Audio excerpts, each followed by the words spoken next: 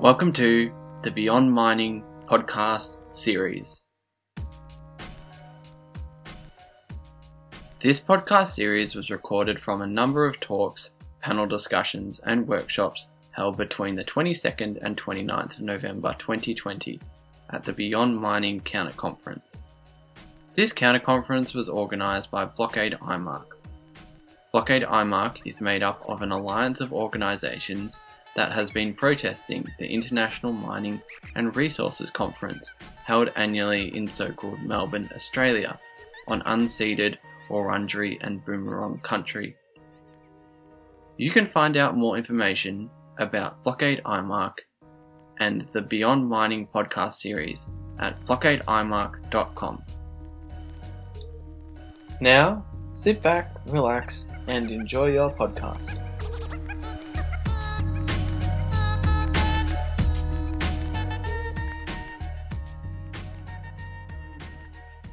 The mining industry, the extractivist industry, was very, very powerful and very influential. It rewarded the new leadership class. For example, our current president, Cyril Ramaphosa, was rewarded by Anglo American for his work in the transition to democracy. And he is a mining magnate in his own right. He stepped back while he's president, but he's become enormously wealthy through participation in mining and in a close alliance with monopoly capital. Post-94, there has been a tension. The major tension in the mining industry has been between the state and the mining industry is the efforts on the part of the state and that leadership to empower an indigenous black bourgeoisie and to promote them as competition against white monopoly capital. So we've seen a growth of a new bourgeoisie that is trying to shift and displace the older white bourgeoisie, and the state has been largely supportive of that. That was a sustainable project until about 2007 when we had the World Economic Crisis, which triggered an era that's referred to here in South Africa as the state capture era. We saw a naked, thuggish, greedy elite emerging and taking power here, aggressively and in a way taking control of state institutions and waging an open war against white monopoly capital in order to empower a new class of people. That took place across all sectors, and what we saw is this state capture period under Jacob Zuma. We saw a period of major economic decline. So one of the impacts was the effective destruction of the state electricity monopoly, which severely curtailed South Africa's capacity to process raw materials. And we're now at a stage where we're back to exporting ore, crude, unrefined materials that we ship out primarily to the east. The result of this kind of decline and collapse has also led to a decline in the mining industry, fragmentation of the industry, and an exit from South Africa by very many large mining companies. Anglo American is out of gold mining completely. It's climbing out of coal and is re-establishing a presence elsewhere in the world. In an earlier conversation with you, we alluded to the effect of this breakdown and fragmentation. And we do see it in the emergence of large numbers of small opportunistic mining companies, politically connected mining companies that engage, that are granted mining license and permits, and also act in a largely unregulated way, protected largely by political influence. And we also see an enormous rise in completely unregulated mining. illegal mining, it's referred to here in South Africa, but we see it in the coal mining sectors, chrome mining, and the gold mining sectors, which is increasingly characterized by criminal gangs, criminal consortia, mining illegally, using the police as protection, corruption of the police forces, and in collaboration with local and regional politicians. So we see a kind of a collapse and a descent into anarchy, and that regulation we had in the first 10 years is getting ever weaker. So what is the community response to this been? How has civil society responded to this? Well, there's been a lot of change, and a lot of change for the good. I think primarily communities, indigenous communities, have recognized that mining isn't the panacea it was promised to be. I mean, when mining arrives in an indigenous community, the promise is jobs, employment, wealth, business opportunities, education, a range of promises. Those promises have been repeatedly broken, and with the growth of activism and awareness around those issues, people are understanding and beginning to understand that these promises of wealth and good fortune is not realizable. So there's been a tremendous growth in NGOs who are involved in informing, educating, and empowering communities to stand up, to resist, to understand better what the implications are of mining. I think our role as lawyers has been not only to support and foster that activism and awareness, but to help communities that, to the extent they're confronted by mining, prospects of mining on their land, to assist them to negotiate fairer terms, more equal terms, that will ensure that they are less disadvantaged by the mining than they might otherwise have been. To push aggressively on the question of compensation. And here, it's not just a question of compensation for physical harm and economic loss, but we're working to try and quantify the value of ways of living, lifestyles, cultures, social cohesion and integration, and trying to attach a value to what it means to lose that.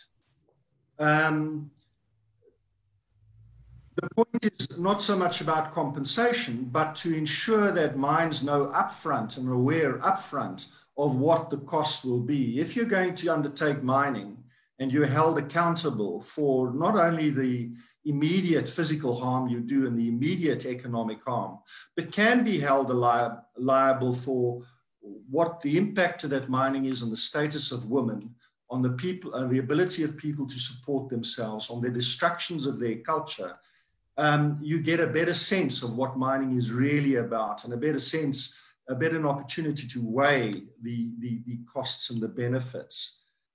And then, of course, one of the most significant things that has emerged is that people are beginning to say no to mining. There are indigenous communities in South Africa who have had the courage to stand up to the state, stand up to the mining corporations, and say, we like our way of life, we wish to protect our way of life, we want to protect our culture and our values, and we don't want mining here. We're not interested in the equation of cost-benefit.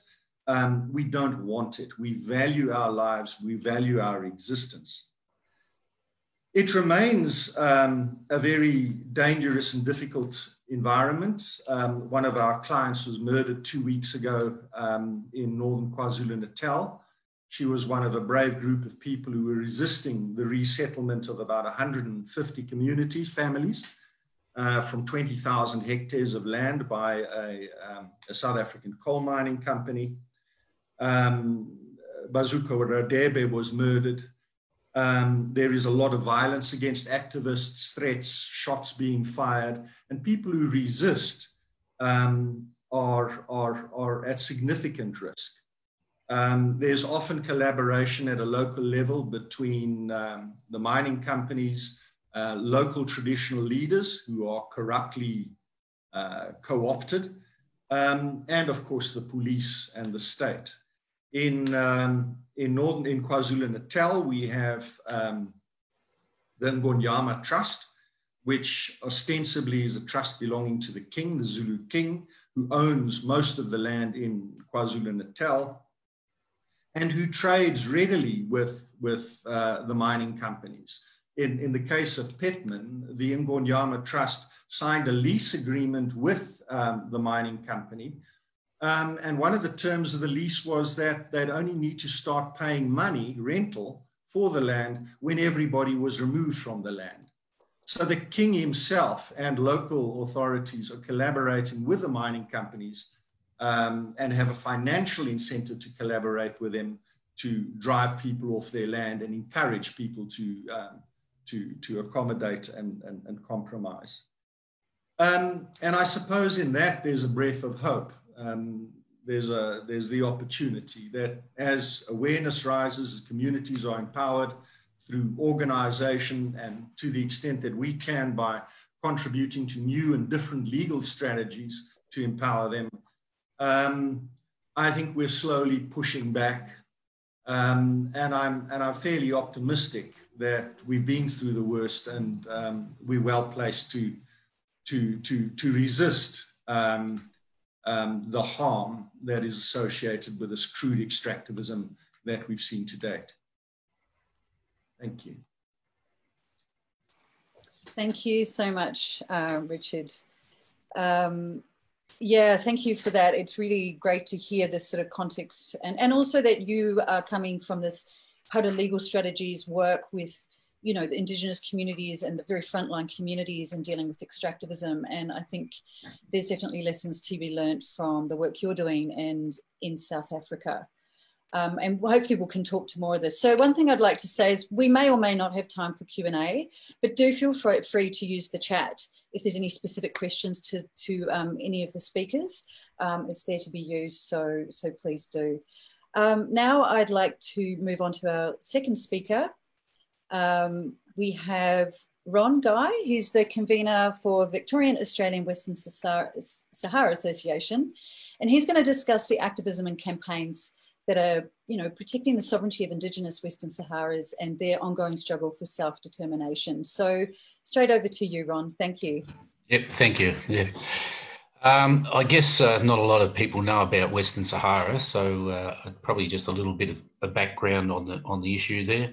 But Spanish Western Sahara was a colony of Spain in 1975, a little bit like Timor-Leste. That there was Spain ended up pulling out, but there was resistance before that against the Spanish being there.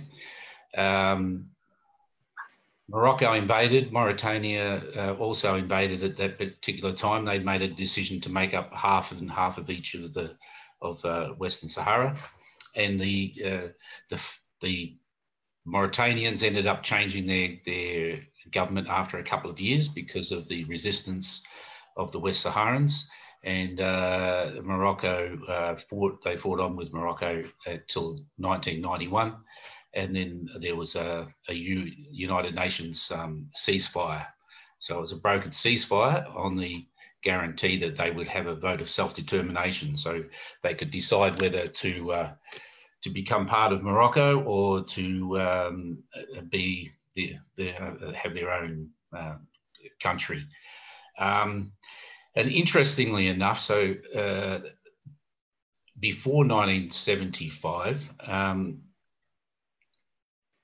Morocco tried to say that Western Sahara there was terra nullius. So they tried to say that there was nobody living on there at that time. So it was actually belonged to Morocco.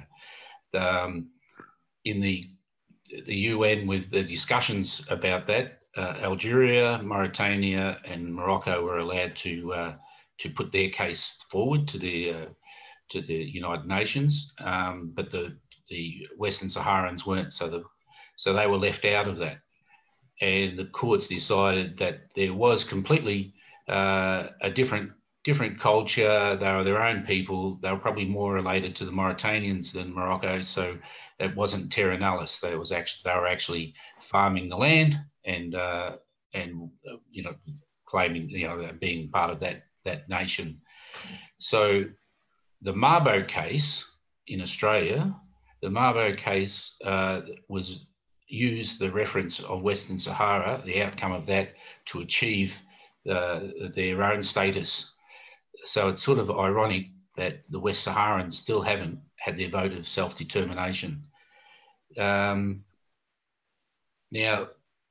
the resources that Spain started up, they found phosphate on there, so that's the resource part that was being shipped off all over the place for agriculture, and the Moroccan king was making a stack of money.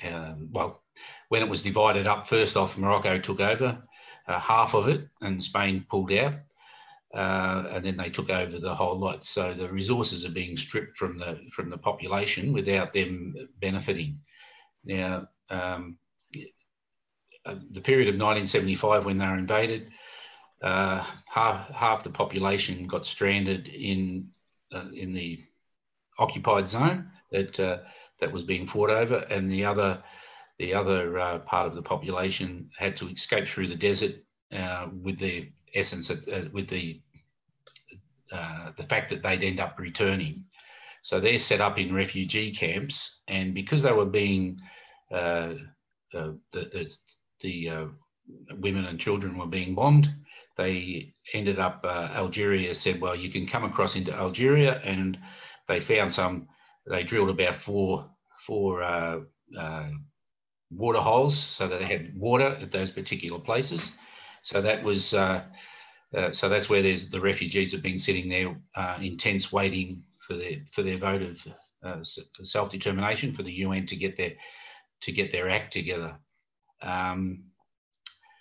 Now, the activism part that we got involved in, or I got involved with, was the phosphate that was being stolen was being spread on the farmlands in Australia, Western Australia and the Eastern District, by two companies, Wesfarmers and Incitec Pivot. And so we used our lobbying. It was easy to buy shares so that you could go along and bring attention to it. So in about 2006, when we started the AGM campaign, Wesfarmers, even though they said, no, there's nothing to see here, nobody knew about it, but because at the AGM, there's a lot of people that, of course, don't know about the issue of where their procurement. So in all procurements become a big thing of where you're actually procuring your materials from. And companies like to think that they're sustainable and ethical. So bringing attention to this issue, to start off, the company was in denial, and then they put it in their annual report that there's nothing to see here, we've done nothing wrong. And then as a few years went past and we were more active and getting more press on the issue, and the Australian Christian Super Fund wrote to the Wesfarmers, so the superannuation funds started to take notice of it, and that put they put further pressure on the company. And Wesfarmers owned they owned Bunnings and Coles at that stage. They'd brought, so it was an easier place to target, and it wasn't the fertilizer industry wasn't the main part of their monies. It was a bit of their income, but it was embarrassing for them to be doing the right thing, because all their reports are saying how sustainable they're, ethical, we look after the community. So eventually they so they haven't imported, I think, for about since 2012. They improved their equipment so that they weren't reliant on phosphate coming from Western Sahara, so stolen phosphate.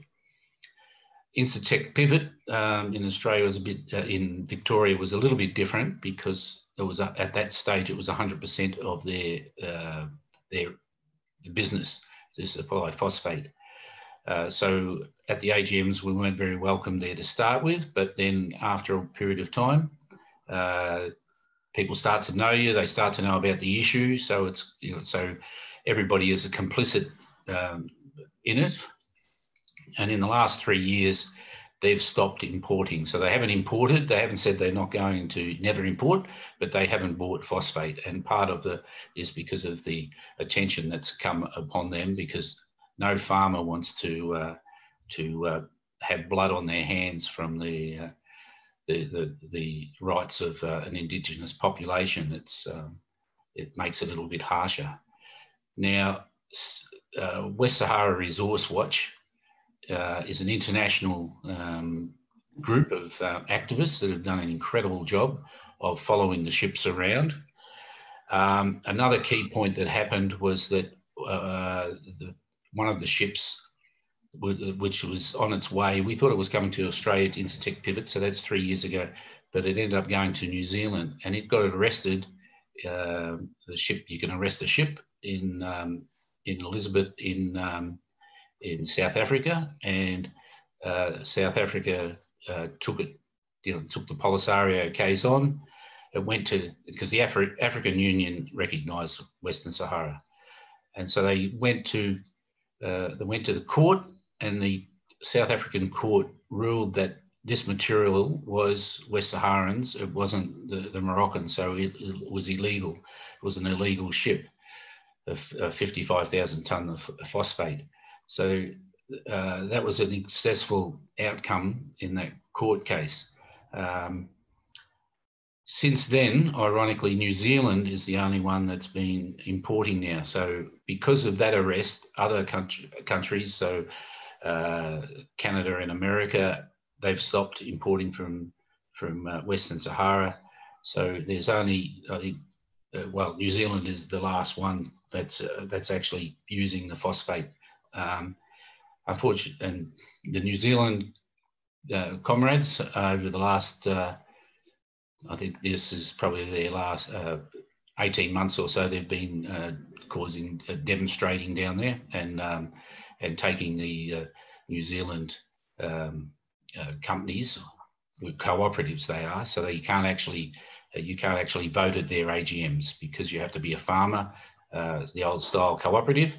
So it sort of limits the actions that can happen. So it's down to picketing the front gates. But there's some pro bono work being done down there by lawyers that are taking their superannuation fund to court because of unethical, that it's not meeting its ethical charter. So that I think in December there should be a ruling coming out. So we're hoping that it's in our favour. But either way, it does put the New Zealand phosphate companies on fertiliser companies on notice there. And I guess that's probably part of our activism that we hope to achieve, is maybe those products that are being produced by New Zealand that are coming from the phosphate from Western Sahara, maybe we can pinpoint those and then do some activism around that. Now, the pressure that's being built on Morocco because of their resource theft, which also adds to the fish stocks off the coast that were being stolen and taken into Spain by shipping. The EU has twice it's come to the EU's attention, and both times the West Saharans have won on that resource matter. We just won though, because the fish stocks are so valuable that the Spanish are probably the nasty pasties in this case. But the EU agreement has locked that resource down. Now, unfortunately, what has just happened on the 13th of November, I think it was 13th, because the transport lane that was going down, the UN has got peacekeepers there, and part of the MINURSO peacekeeping is to keep the two warring parties apart until a vote of self-determination has been held. But what had been happening is Western Sahara resources had been taken down the coast through the UN should have been blocking this resource off, the resources from being moved, and that was going down through Mauritania and further down into Africa. So there was a peaceful assembly that happened to stop the trucks from going through. Morocco sent down its military to open the road back up. The Polisario reacted because this is against the UN 981 ceasefire arrangement, and there's been shots fired further up. So there's been the Polisario have attacked a couple of the military sites further up the Berm Wall. That's 1,700 kilometres long. That keeps the coast in control by Morocco and the Polisario's liberated zone. So unfortunately, that's what's just been happening today. But I guess back to the resources, the work that was done at the AGMs, bringing attention to these issues, it's long term, but it is effective about the human rights issues. Now there is I'm not sure whether I'm getting wound up here, but because there is so much to talk about with oil off the coast and gas and all the rest of those resources that need to be exploited. So I'll leave it there. Thanks, Ron. I really hate rushing people, and also particularly with Western Sahara, because I know that a lot of people don't really know much about it here. So I mean, I'm really grateful. I did put your website in the links there, and there's some questions for you. So if more time at the end that we can bring you back in, and I'm sure other people will be really interested to engage more. I mean, what's really good about what you're presenting is you're here and you're actively doing things in solidarity to support this movement in Western Sahara. So thanks so much to you and everyone else working on it. We're now going to move into Melanesia, which, interestingly, we'll be moving to Papua New Guinea first. And as someone who's worked in Papua New Guinea for over a decade, particularly on extractive issues, it saddens me that most Australians just have no knowledge. And I think, I can really empathise with Ron on the sort of struggle in trying to get these issues up and get, even us as a movement and as activists really aware of what's going on. Before I go to Duncan and Vernon from Papua New Guinea, I'm just going to show a 3-minute video of one of their really amazing friends and colleagues that they work with, Emmanuel Penny. Emmanuel Penny founded Project CPIC, and in this short video, he talks to the importance of the river, and he talks to why they're fighting against what could be one of the largest mines in the world. So I will just start that now.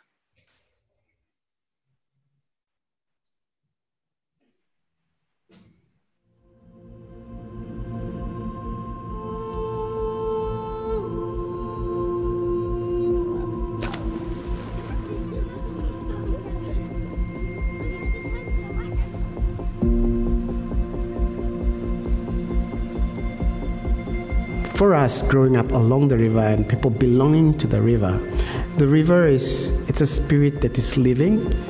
So we have languages and we've got songs and stories that says, it could wake up and it talks to you, and it sleeps, it dreams, those kind of stories that my mom tells me. And all its life forms, both plants and animals, are connected to us. And that's really important. That's really important. It's my identity. And that's going to be killed. That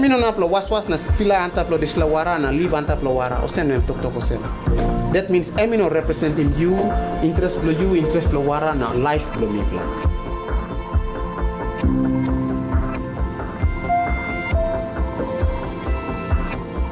Before Lord White man come, this la place and my place lo walking law.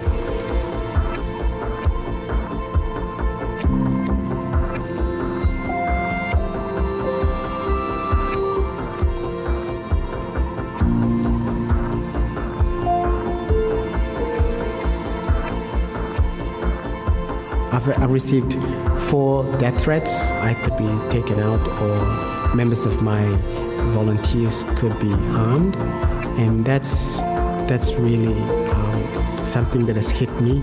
But I think Sepik River is important, and my livelihood and the livelihood of people I love and my country is important. What is the true development? What mining or my ground, my heart, my river? Now you like him money, you like him one him kai ken. Now you me talk yes lo money, you be kill him life long to na blum bla campaign. I'm bla fight on slawara na bim la dialogue slawara blum dem das one. Bim bla fight.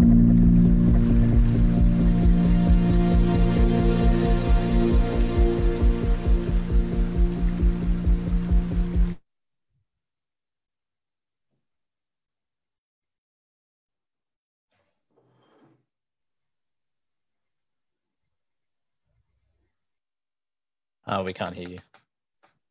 I keep muting myself. Thank you. I'd really like to invite Duncan, Gabby, and Vernon Gowie here. I'm just going to spotlight their video. I am greatly privileged and honoured to be working with these 2 amazing young men, as well as the Project Sepik team, who have been inspiring me daily, and I feel quite emotional talking about it, for the last 1.5 to 2 years. And this is the first time we're actually on Zoom together, so it's also even more emotional. But I'm going to just throw over to you, Vernon, just to follow on from that short video, and whether you can just talk to, before we kind of go to a broader context of sort of extractivism in Melanesia, Vernon, can you talk to what the work Project Sepik's in doing, and also the importance of, in that video, you talk to the house tambourine. Are you able to just give everyone a bit about Papua New Guinea, where the Sepik region is, and then just that work you've been doing on the ground that's been so amazing. Thank you, Ned.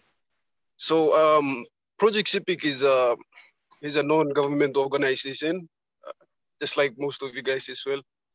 So it started in 2016 until it gained momentum in 2018. So what Project Sepik has been doing is campaigning against the Prida River mine, which is a mine first was run by the extractor, and then from the Canadian government, but recently the Chinese took over, and the company in which they are working behind is the Penos. And this mine is projected to be the 2nd largest mine in the whole world, with the 2nd biggest reserves. So when the EIS was released by the Prida River mine, there were many flaws in the EIS, the environmental impact statement that is. So there were scientists who came and they did some studies on the river, and as well as the seismic region as well, and they found that if the mining were to build a dam, it was bound to break, and all these chemicals, all this cyanide being used by the mine will wash out into the Sepik River. Now, Sepik River is a very important river to the people who live along the river. That is from all the way from the West Sepik side of Papua New Guinea all the way down to East Sepik side, and it's been their livelihoods, and the people draw the affinity with the river. They get the fish, the food from the river. They even drink the river as well. So the river is a source of many things for the people of Sepik. And so if this mine were to begin operation, it will, like all extractive industries, there will be negative impacts to the environment as well. So what Project Sepik has been doing is we have been campaigning as much as possible. We want to educate the people what's happening at the higher level, from the governments down to the mining, whatever that is. We we go and we inform them, we do awareness along the river, and then we go to the views as well, and we take that, and then we put it down on media platforms. We send it to our partners, AidWords, Jubilee Australia, all these people, and they push it out onto the international stage as well, so that everyone has to know what is going on in CPIC. And we are happy that the United Nations as well have they've written through 10 special rapporteurs regarding the mining, and they've written quite strong letters to the governments of Canada, Australia, China, and to the Islands Feeder River Limited and PENOST, as well as the government of Papua New Guinea as well. So me and Duncan are here. We just finished from our second semesters from the university. We are both university students like others who have come and gone before us. So we are here to continue the awareness, continue the campaign, and continue to be the voice for the voiceless who live along the CPIC River, because most of these people are illiterate. There's really low literacy rates in this part of the country because it's quite remote as well. Most of these people who live there, they are cut off from much basic government services or whatnot, but their whole life revolves around the CPIC River. And so we seek to protect that. For myself, I am from the CPIC River as well. So my dad is from that part. And when I do this, it comes from my heart. And it's not like, it's just like, if I don't do something now, what will happen to the future generations, the ones who will come after me? Will they be able to enjoy what I have enjoyed? Will they be able to, see the beauty of the CPIC River and live and experience it? And so this fight is from the bottom of my heart, and I'm very happy as well to have many other people from all over the world, like all of you, who we are like-minded. We stand for the same thing, to protect the environment and protect our people as well. Thank you. There's a question there to talk to the House Tambora, and someone's actually asked how many people living along the CPIC seduced by the promise of money. So I'm wondering if you can talk to actually what's happened in terms of the stance by the people who live along the CPIC River. Okay, the Freedom Mine is not actually on the CPIC River. It's from the Preda River, one of the tributaries of the river that flows and joins the main CPIC River and then flows down. So the people up there, they are different from the ones down living along the CPIC River. They are the ones who want the mine, and yes, they might have been seduced by the company, PENOST, because when PENOST went up there, they started building a aid post and giving them, the stuff that they want. They'd never seen, just basic stuff that, like health services. They have provided health services up there, and I promised them more if they allow the mine to operate. So the people like they are likely to push for the mine, because for them, they want to face the impacts of the mine directly. Because everything, all the impacts of the mine will be faced by the people living downstream. And the people living downstream don't really want that mine. They are not the landowners. The landowners are the ones living upstream from where the mine will be. And the ones down there will be the ones who will be affected badly from the mine. So those are the ones along the river that are fighting hard to stop the mine from going forward. And once upstream, where the mine is located, yes, they want the mine. They have been seduced. We could say they have been seduced. Okay, yes. I'll run through the House Tambora and the Supreme Sukundumi Declaration. So what is the Supreme Sukundumi Declaration? it's a declaration, a statement made by clan leaders of selected Austambarans in 25 villages along more than 1,000 kilometers of the Sepik River in Papua New Guinea. So what the essence of the Supreme Sukundumi Declaration is, it captures the Melanesian governance that existed before the colonial times. So back then we had chieftainship type of governance where the chief was the owner of the land, the river, and everything that consisted. So what we've done is we've got the views, and absolutely all of these chieftains from more than 1,000 kilometers, beginning from the top of the Sepik River down to the end of it near the sea. So what they've done is they've put together a document. I mean, they've signed a document declaring, the Supreme Sukundumi is a coalition of chiefs on Austambarans. Austambarans are like, in our language, is like the house of assembly or a government house where, everything takes place, where the young men go to get initiated, to get taught about how to live their life and how to go hunting and all of these things.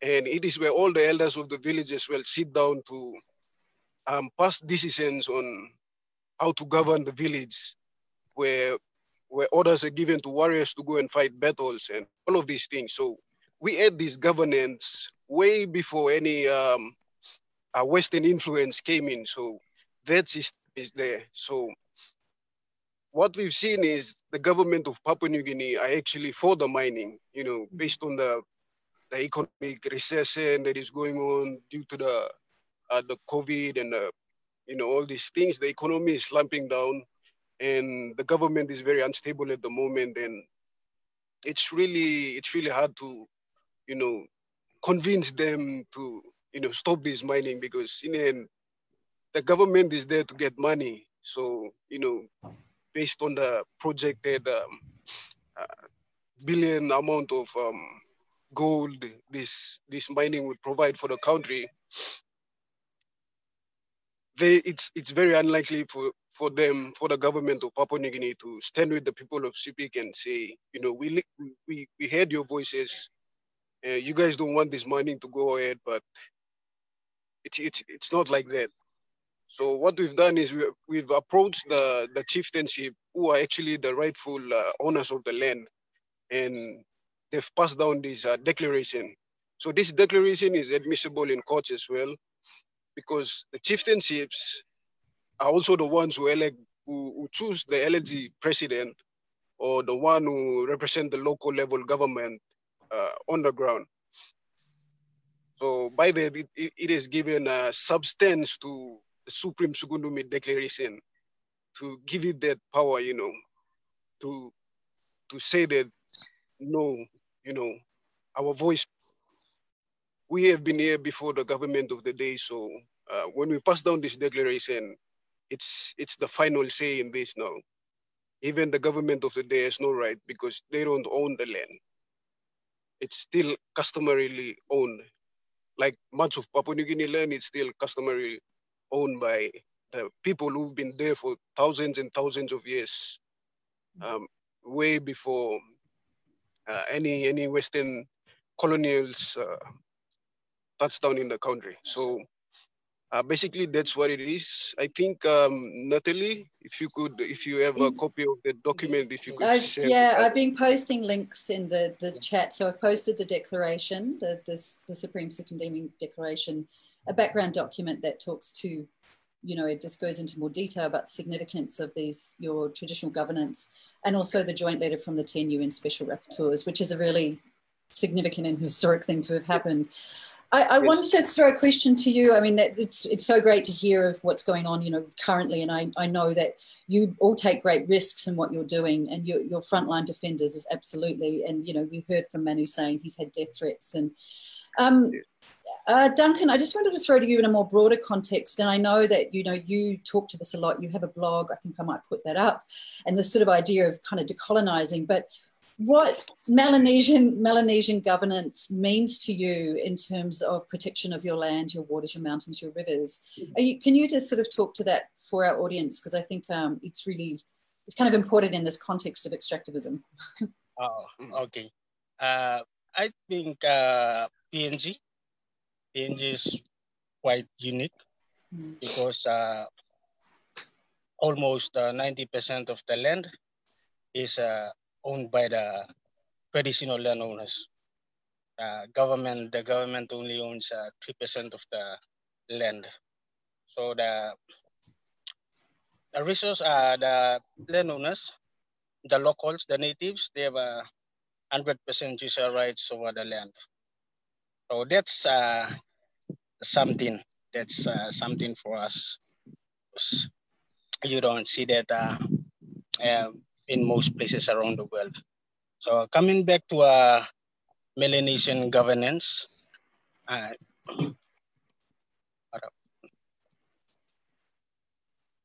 coming to Melanesian governance, the people in the past and current and in the present, we don't see ourselves as the owners of the land.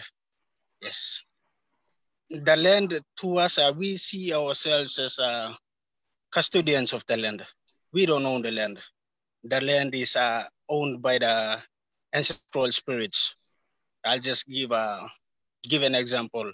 Like in some parts of the provinces in Papua New Guinea, the ancestral spirit might be a snake. The snake is the landowner. The spirit owns the land. And we are just custodians there to live on that land, benefit from it, and also to protect it.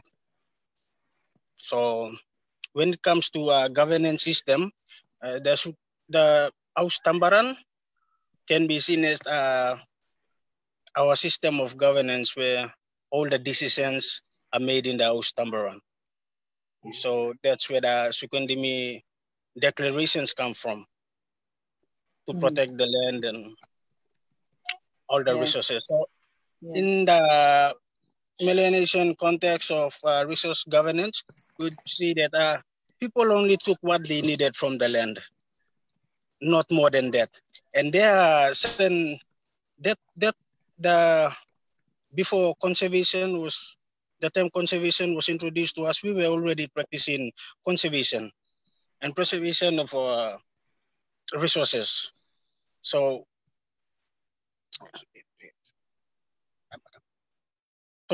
when we come to Melanesian resource governance, with conservation, there are certain areas. I'll give a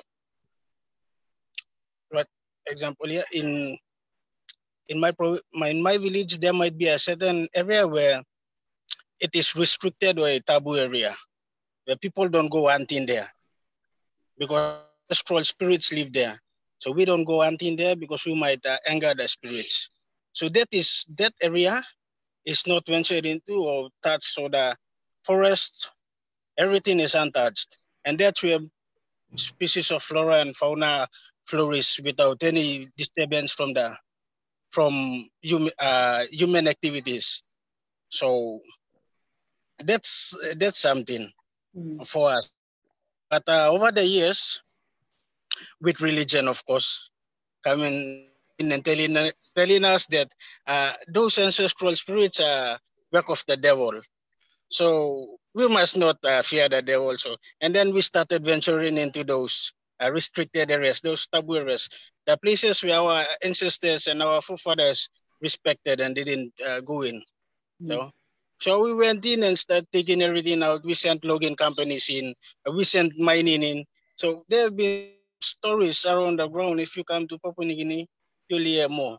That logging companies, when they go in, their machineries, all that break down, and then they call the traditional landowners to come and speak to the spirits in the bush, and then the machine starts again, and they start cutting down all the trees.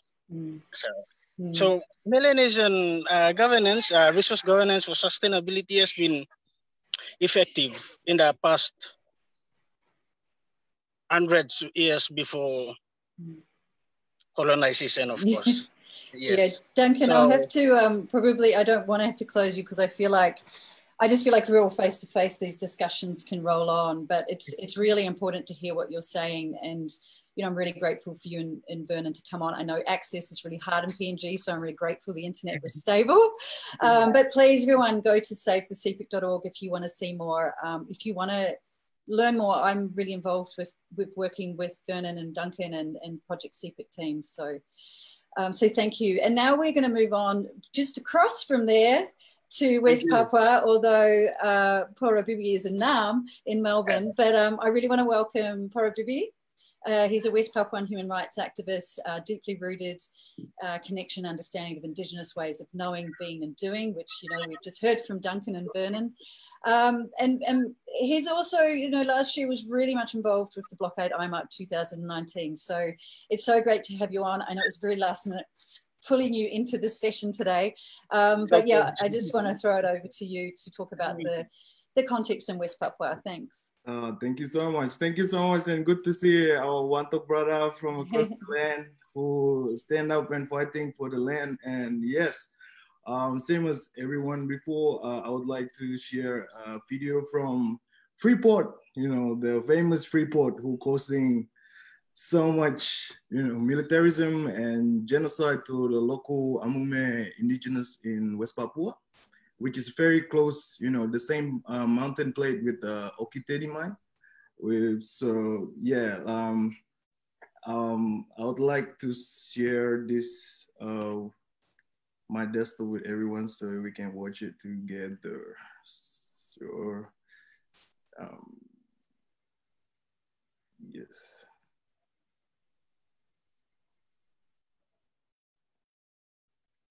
Itu orang bilang emat, tapi saya. Can everyone hear it? Yeah. Yes. Nama saya memang Kawi, anak panah putih. Bukan.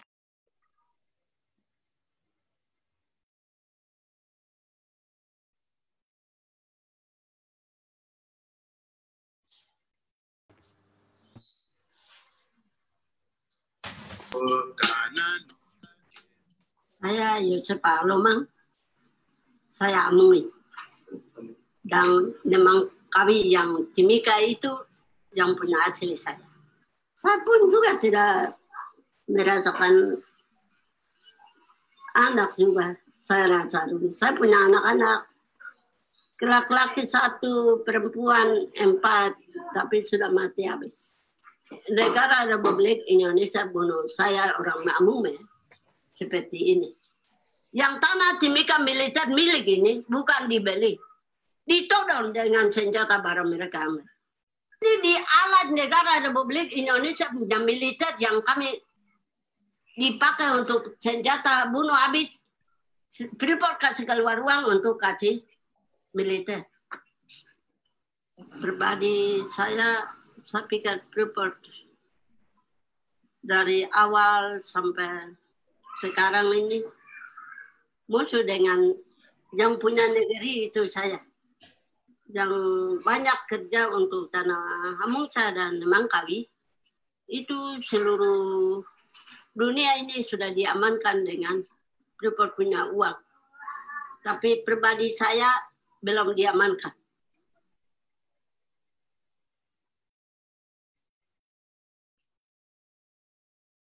Tujuh itu saya pikir militer masuk di Kuamki baru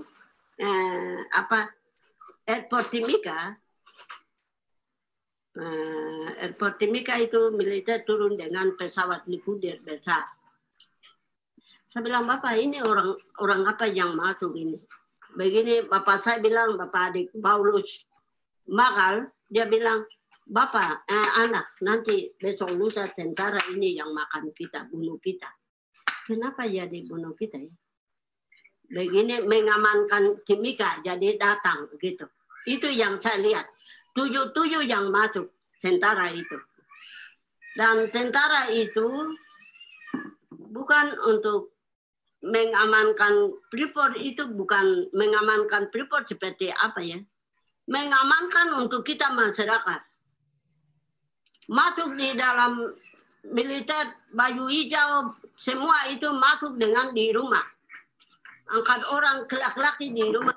Yeah, thank you so much everyone for watching. That's just a bit of like a minute or two of the movie called Word from the Mountain from our mama in Nemankawi, the indigenous elders of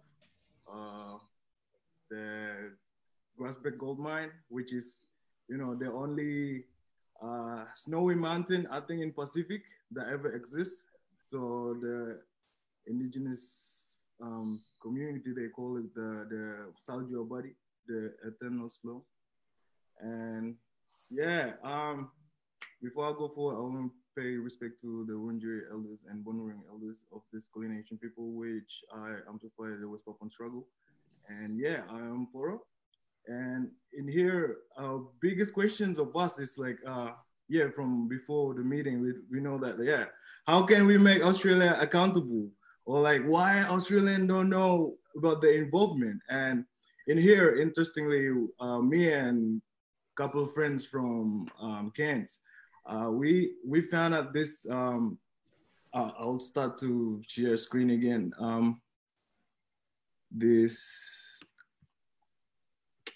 Transitioning Regional Economies of Cairns, which is written in February 2017. And interestingly, in this report, you know, made by Cairns Regional Councils and Advanced Cairns by Cummings Economic, and if you see that, you Control F and you see Freeport. They mention about Freeport right here on page 29. It says, apart from major coastal shipping out of Cairns to supply WAPA operations from 1974, Freeport has had a buying base in Cairns and small self-loading container ship, about 100 containers on a regular scheduled run, typically during period on day 10-day cycle, and to transfer cargo derived from Australian centers concentrated in Cairns to its port of Amamapare in West Papua at the peak order of 300 million a year. And it started since 1974. 1974, they start renting a base in Cairns. And since then, yeah, you can do the math. 300 million a year since 1974 to Cairns regional area. Yeah, and in here, you can see there's interesting map right here, which is mining related and other relevant aid services, interstate and overseas, that I can relate with my brothers in Papua New Guinea and Okiteri mines or any other mines in Papua New Guinea, and also Bougainville. We never forget Bougainville mines that create a lot of killings and genocide to Bougainvilleans. And yeah, I want to go further. I want to zoom it. Stop sharing, but yeah, again, sharing again. You can see here, like from Cairns, it can go straight away to Amapare Freeport, and then Okiteri Mine, and any other area in Papua. And I would love to talk about the militarism, because of in Papua we call it as an Indonesian archipelago. In West Papua we call it as a kebun para kapitalis, means like the farms of the capitalists in West Papua, because it doesn't matter the south, the west, the north, the east, it all built by so many foreign investment. For example, MIFE, for the national projects in Merauke. They're planning to plant palm oil, the biggest palm oil industries in the whole Indonesian archipelago. And also there is Freeport, and then there is BP, British Petroleum, one of the biggest LNG plants in the world in Asia Pacific, which is based, the reservoir based in area called Tangguh, Bintuni, Regency near Sorong. And also there is Petrogas, there is PetroChina, there is more and more and more and more out there that what they're doing is actually, again, extractivism. And also the way to protect this $1 million investment is to bring the bishops, which is military, which is in this case, the Indonesian military, the TNI and Polri. So if you write down, like on Google or on your research, if you see Timika massacre or Grasberg massacre, what they're exposing is just the killings of the foreign workers who work there, which is not the truth that experienced by Amungme community, like Auntie that have spoken before on the documentary movie, which all of them undergone so many military brutality. And in here, I would love to share you the presence of military and the location of the military base in West Papua, which is connecting all of this big foreign investment like industry companies in West Papua, which is it's gonna be on the next map right here. Yes, this one is you can see on the map. It's called a TNA Polri Forces in West Papua, made by Australian scholar. So, and it's released on 2006. So haven't been updated yet. So Polri means the federal police, like Indonesian National Police, and TNI means the Indonesian National Soldier. You can see it like on the military bases here. In here, there is Freeport McMoran, and around this area there is BP. And down here, Merauke, on the southern close to the Anam land, is Merauke, which one of the biggest oil palm projects that they're gonna build for Indonesia, and also the biggest rice field that they're gonna build for Indonesia. And this is just the police, and this is the military. And yes, if we combine both maps together, and then if we think of the latest massacres after massacres happened since, I don't have knowledge before 2000, year 2000, but from 2000 onwards until now, 2020, the killings is just all around this area of the, where the companies are, where the BPs are, where the Timikas are, where the Mifes are. And me and a couple of friends in Sydney, we trying to build a big map that actually incorporating the whole massacres and the Indonesian corridor map to fasten the growth and economic development, which is released by 2011. And we come to this, this is, I forget to mention about this. So this is one of the report released by the Indonesian Minister of Economy. It's called Papua Kepulauan Maluku Economic Corridor Overview.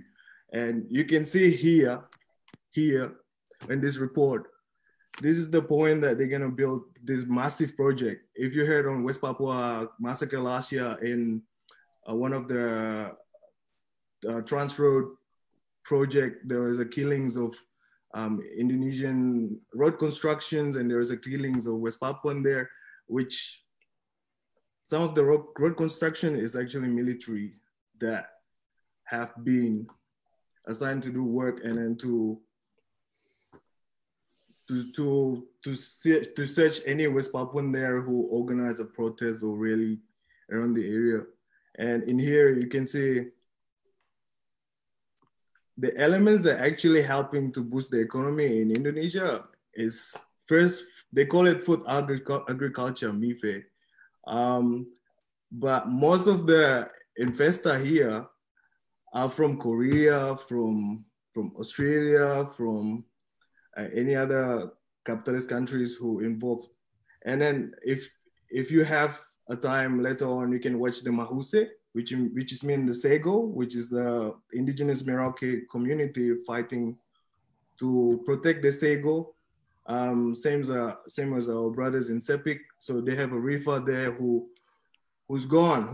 Like you cannot find any like bird of paradise. You cannot go hunting for couscous anymore. You cannot go fishing. You can't even drink the water from the river itself. So the main elements that they're looking forward to extract in West Papua land, in Maluku land, is the food and the copper. There's copper here, which is through all these, mining companies, which is Freeport. And there are so many mining companies that I can't, I need to do research. There's nickel and oil and gas, definitely. Fishery and tourism. So with the whole extractivism, I feel like West Papua is the land of extractivism by all these foreign companies, like from every side of West Papua. And to summarize all, we come up to this map right here. Yeah, here.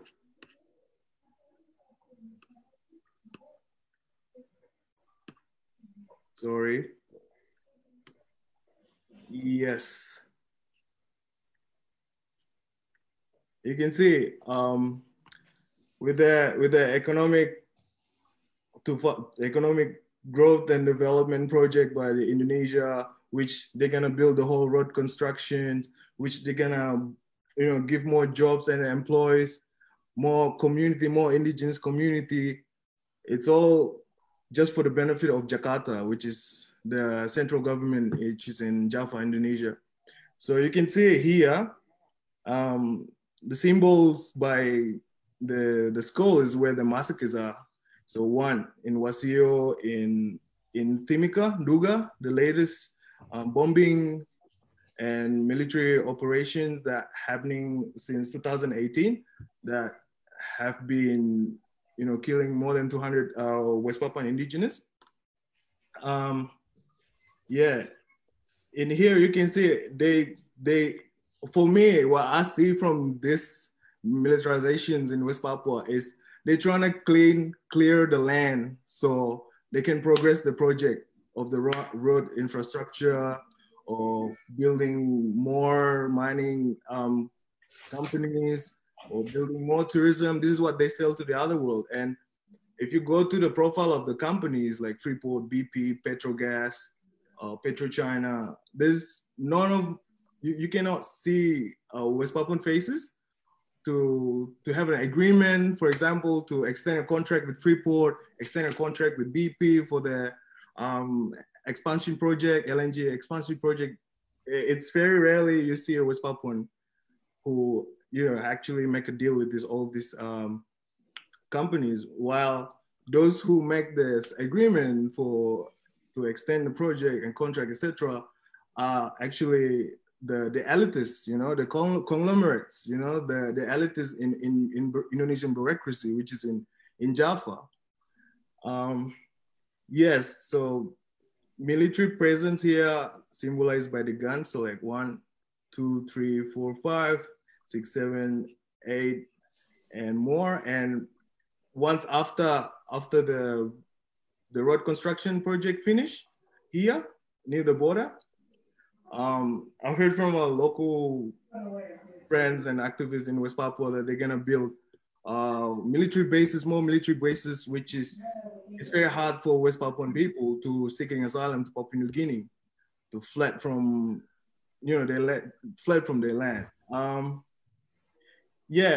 What next? Ooh, so they're still undergoing major road construction in West Papua, connecting from Sorong, which where the area which reach of oil and gas, where BP Asia Pacifics are. From here, and then you go to Manokwari.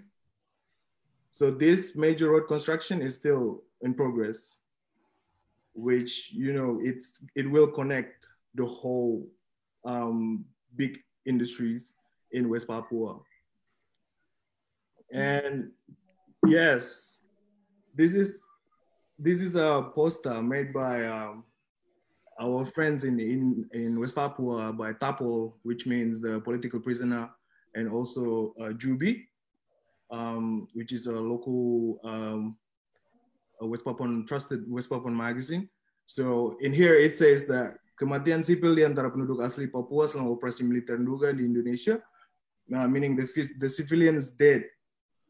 The civilians dead during the military operation in Indonesia, which is 243 victims since 4 December 2018 to 2 February 2020, which is, the location is here. Very close, very close to the road, major road construction, and very close to Freeport itself. I think, I don't know. We might have to close you off there, even though, you know, really we could have a whole session on West Papua and it's so important. Hey, thank you. But yeah, thanks so much, Poro. It's really interesting, you know, when we think about extractivism, that actually all those infrastructures are also this form of extractivism.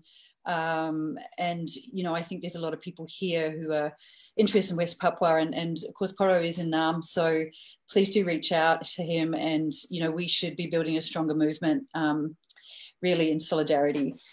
So our last speaker, certainly not our least speaker, is an amazing Wiradjuri activist and artist, Tim Buchanan, who has really been on the ground in grassroots, and I have been following his activism for quite a while, and been really like just super inspired and impressed. So Tim, I'm going to just sort of, you're the last speaker, and I guess as a First Nations person, you'll be speaking to the context here.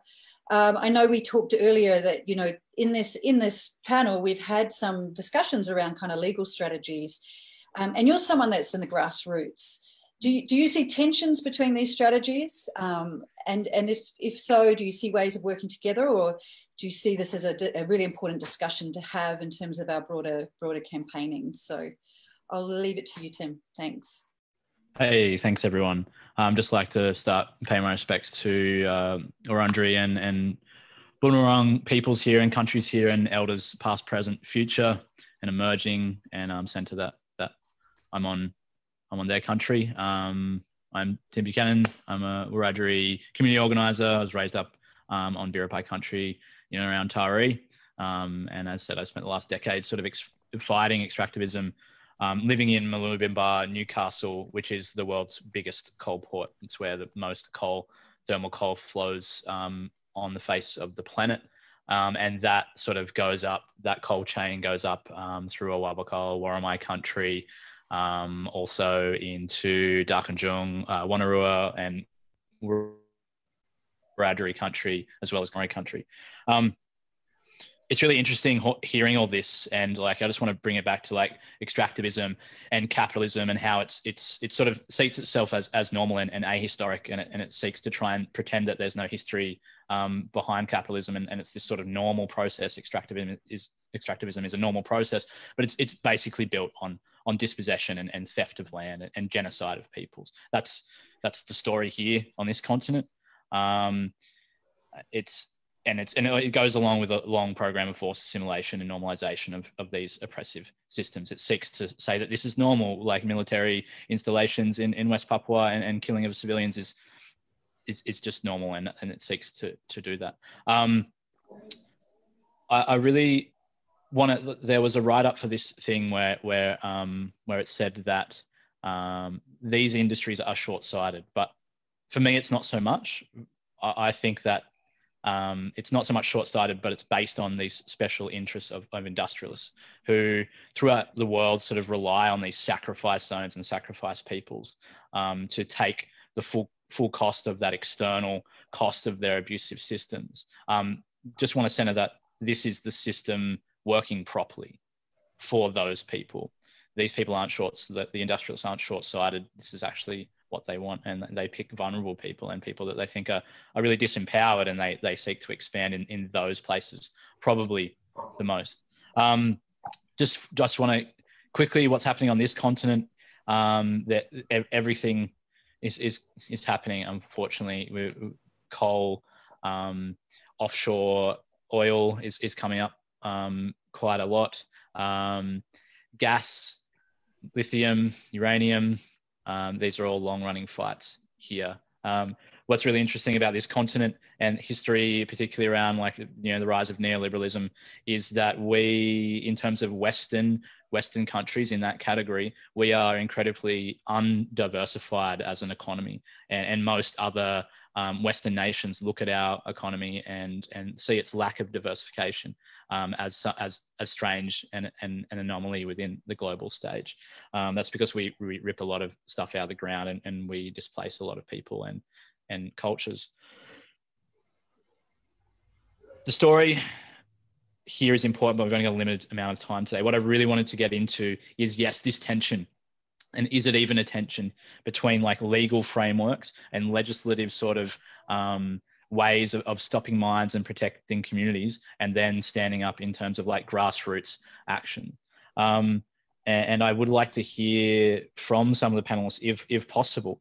But when I hear stuff from Porro and Vernon and Duncan, I really realize that people here on this continent, especially, settlers, non-Indigenous people, have to really step up, and maybe we here have to use what privileges we do have to really come at the weak points and the pillars that exist on this continent. When we talk about Freeport, and we talk about Freeport and the Cairns link there, and we talk about militarization that our government supports, I think we really here on this continent need to be stepping up and doing the work that we can do here to undermine the pillars that are destroying other cultures quite close to us.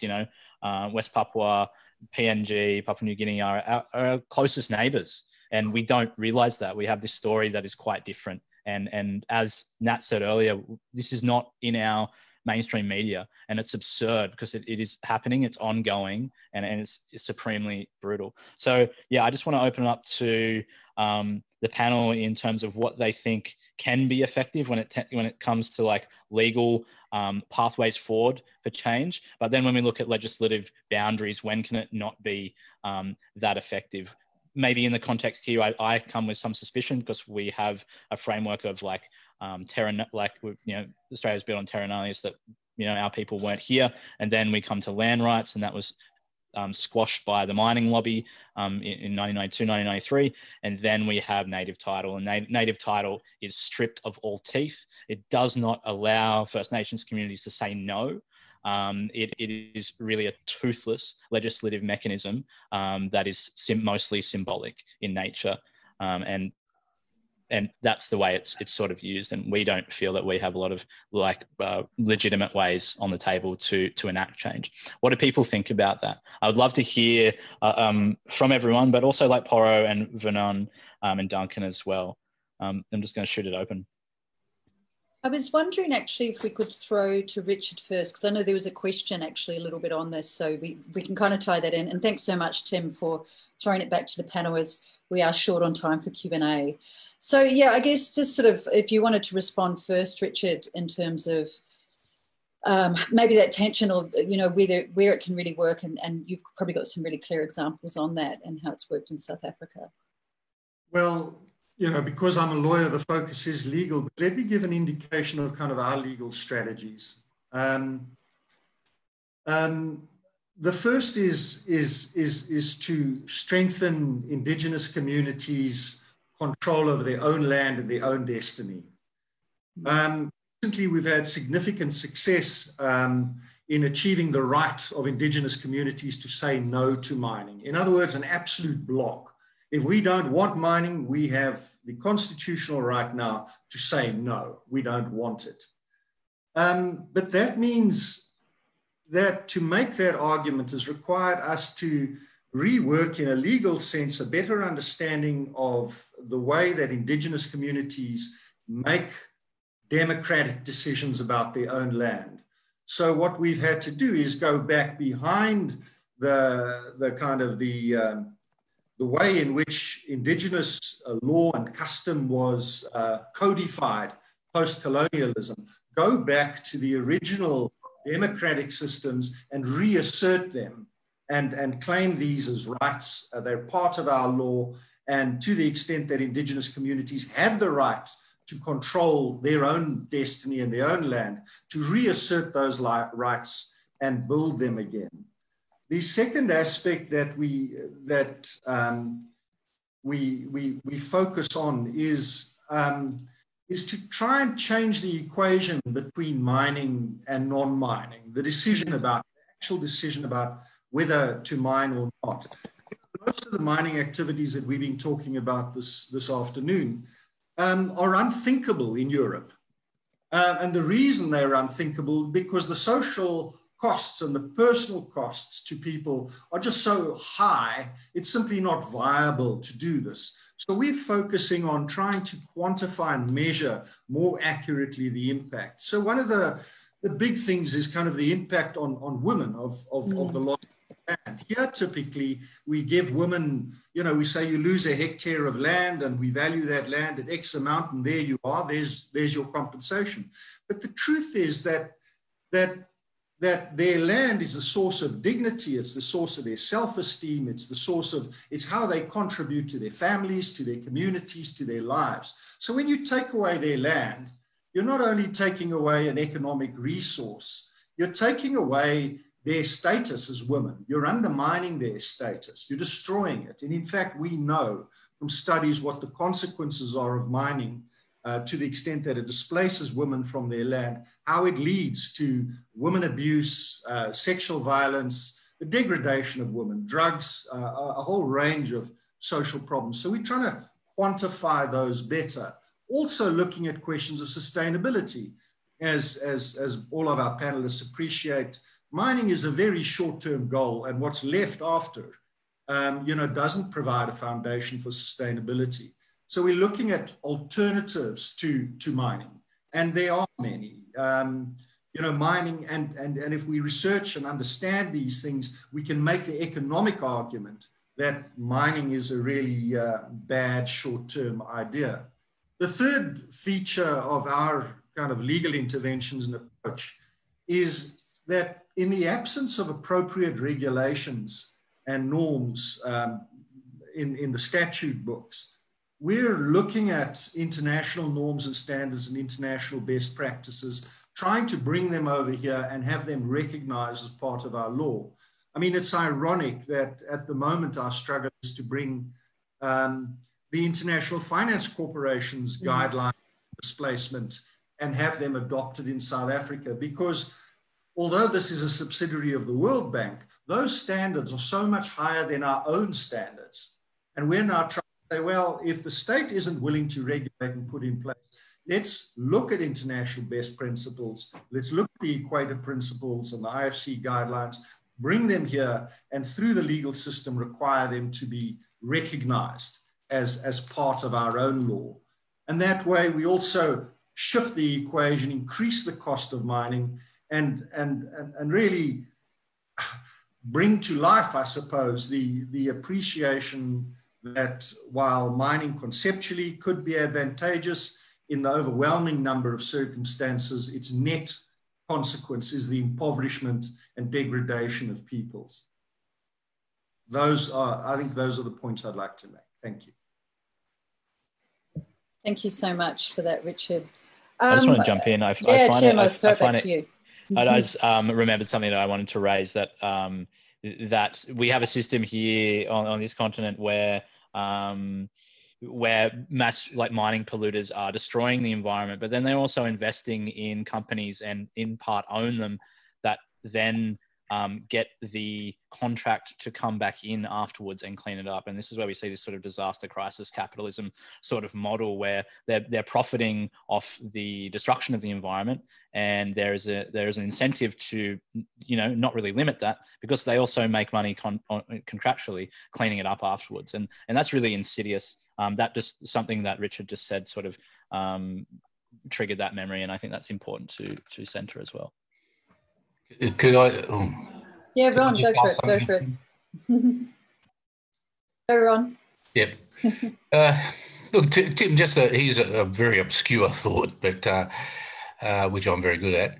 Now, West Papua, they're going back to the UN and they're putting a fight up because that they haven't had a proper vote of self-determination. Western Sahara has never had a vote of self-determination.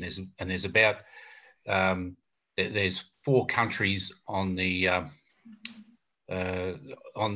list. I think there's 4 countries that need to have their vote of self-determination under the UN. In essence, the Indigenous have never ceded their power, their ownership of the land. So maybe you need to go to the UN to be registered for a vote of self-determination. So maybe that's what needs to be done. And then, of course, the resources falls back into Indigenous hands. But you've never had a vote. You're a colony and you've never had a vote of self-determination. That's all. Okay. Poro, yeah, go for it. Yeah, it's just like a simple thing for me. In regard to Tim questions before, so now in Pacific, we know that there is Pacific Island Forum or like any other legal bodies that has been acknowledged by the UN themselves. So like for me, they have this big group talking about economic interests and how can we share coordinating between each other and help each other to boost our economy. So like, why can't we have such a coalitions of the oppressed community, of the oppressed Indigenous, despite of UN? Like, yeah, these legal bodies that you know embodied every collective oppressed Indigenous in Pacific, for example. Let's talk about like small, you know, Pacific, and then there is Melanesian, Polynesian, Micronations, and also Australian Indigenous as well. Yeah, I feel like if we have these legal bodies that can have a communication with the PIF as well, so we can say like, oh, it's a big no-no to apply mining in this place, and then we have a vote from these other Pacific countries that, you know, experience and undergone the same. Like the story of Bougainville, you don't want to repeat again at Sepik River. The story of Okiteri, you don't want to repeat again in for example, in Annam Land, or the story of Uncle Kev's story in Central Desert with the uranium mines. You cannot repeat again in any other Pacific region. So like, this is the same narrative that happens to all these different Indigenous community in Pacific and Australia. So we need to have that, you know, legal bodies. Yeah, that's it for me. Thank you. Thanks, Poro. And, you know, there is a movement across the Pacific, and it's definitely a movement, and it is about reclaiming, you know, Pacific ways, Melanesian ways, Polynesian ways, Micronesian ways. And, you know, I work on the issue of deep sea mining, which is going to be massive if it goes ahead. So far, like, we've been able to hold it off. And there's really great frontline activism from, you know, Indigenous communities right across the Pacific that are opposing that. I would love for this to continue. There have been questions, but I'm really mindful that there'll be a session on in about 15 minutes. So I wondered, is Apsara still here? Are you still here?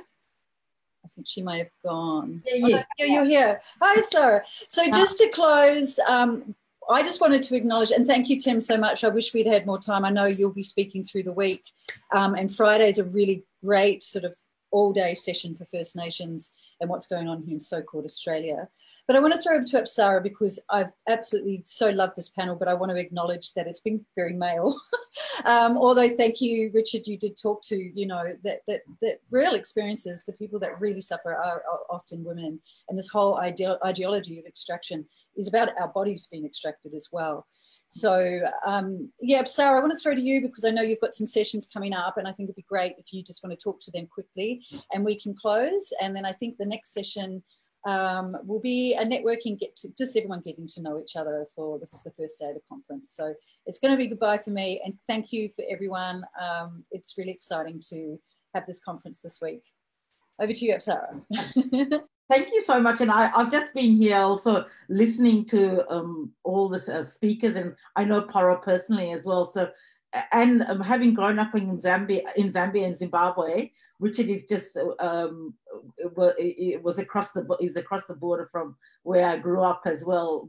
And you know, it's this forum. I mean, this counter conference has been quite specifically organized in such a way that we can hear the voices of people who are on the ground, you know, either First Nations peoples or land defenders, as well as, you know, experts like Richard, yourself, and also activists. And I think this is what the forum, this counter conference this whole week will be really about. And tomorrow I am organizing, and Paro is also going to be on that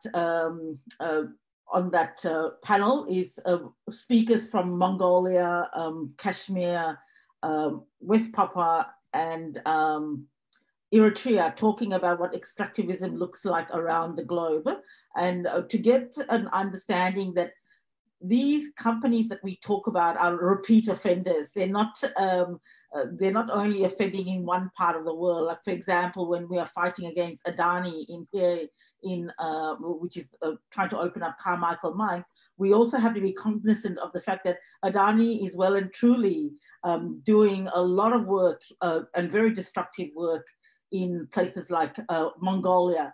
And also, you know, when, for example, the Indian governments, the billionaires who are behind the Indian government's expansionism into Kashmir is because of the mining magnates who would like to have access to the minerals in Kashmir. So recognizing that is very important, so that we ensure that when we're fighting for these things, we don't just fight like just in the parts of the world we are, but really build up this global solidarity. You know, just this week, we had a massive protest here in Australia because the Indian bank has just is looking to give money to Adani to continue the projects with Carmichael mine. What I was a bit disappointed about was that the whole discussion around here was the fact that now Adani had this money to continue this project.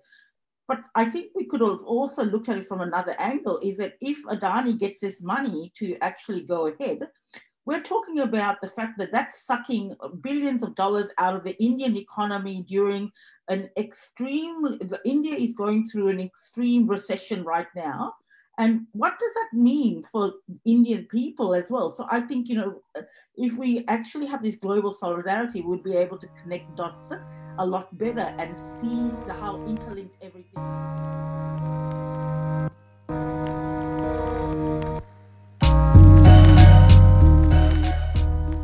We hope you enjoyed this podcast. For more information on the Beyond Mining podcast series, Blockade IMARC, and much, much more, please visit blockadeimarc.com. Thanks for listening.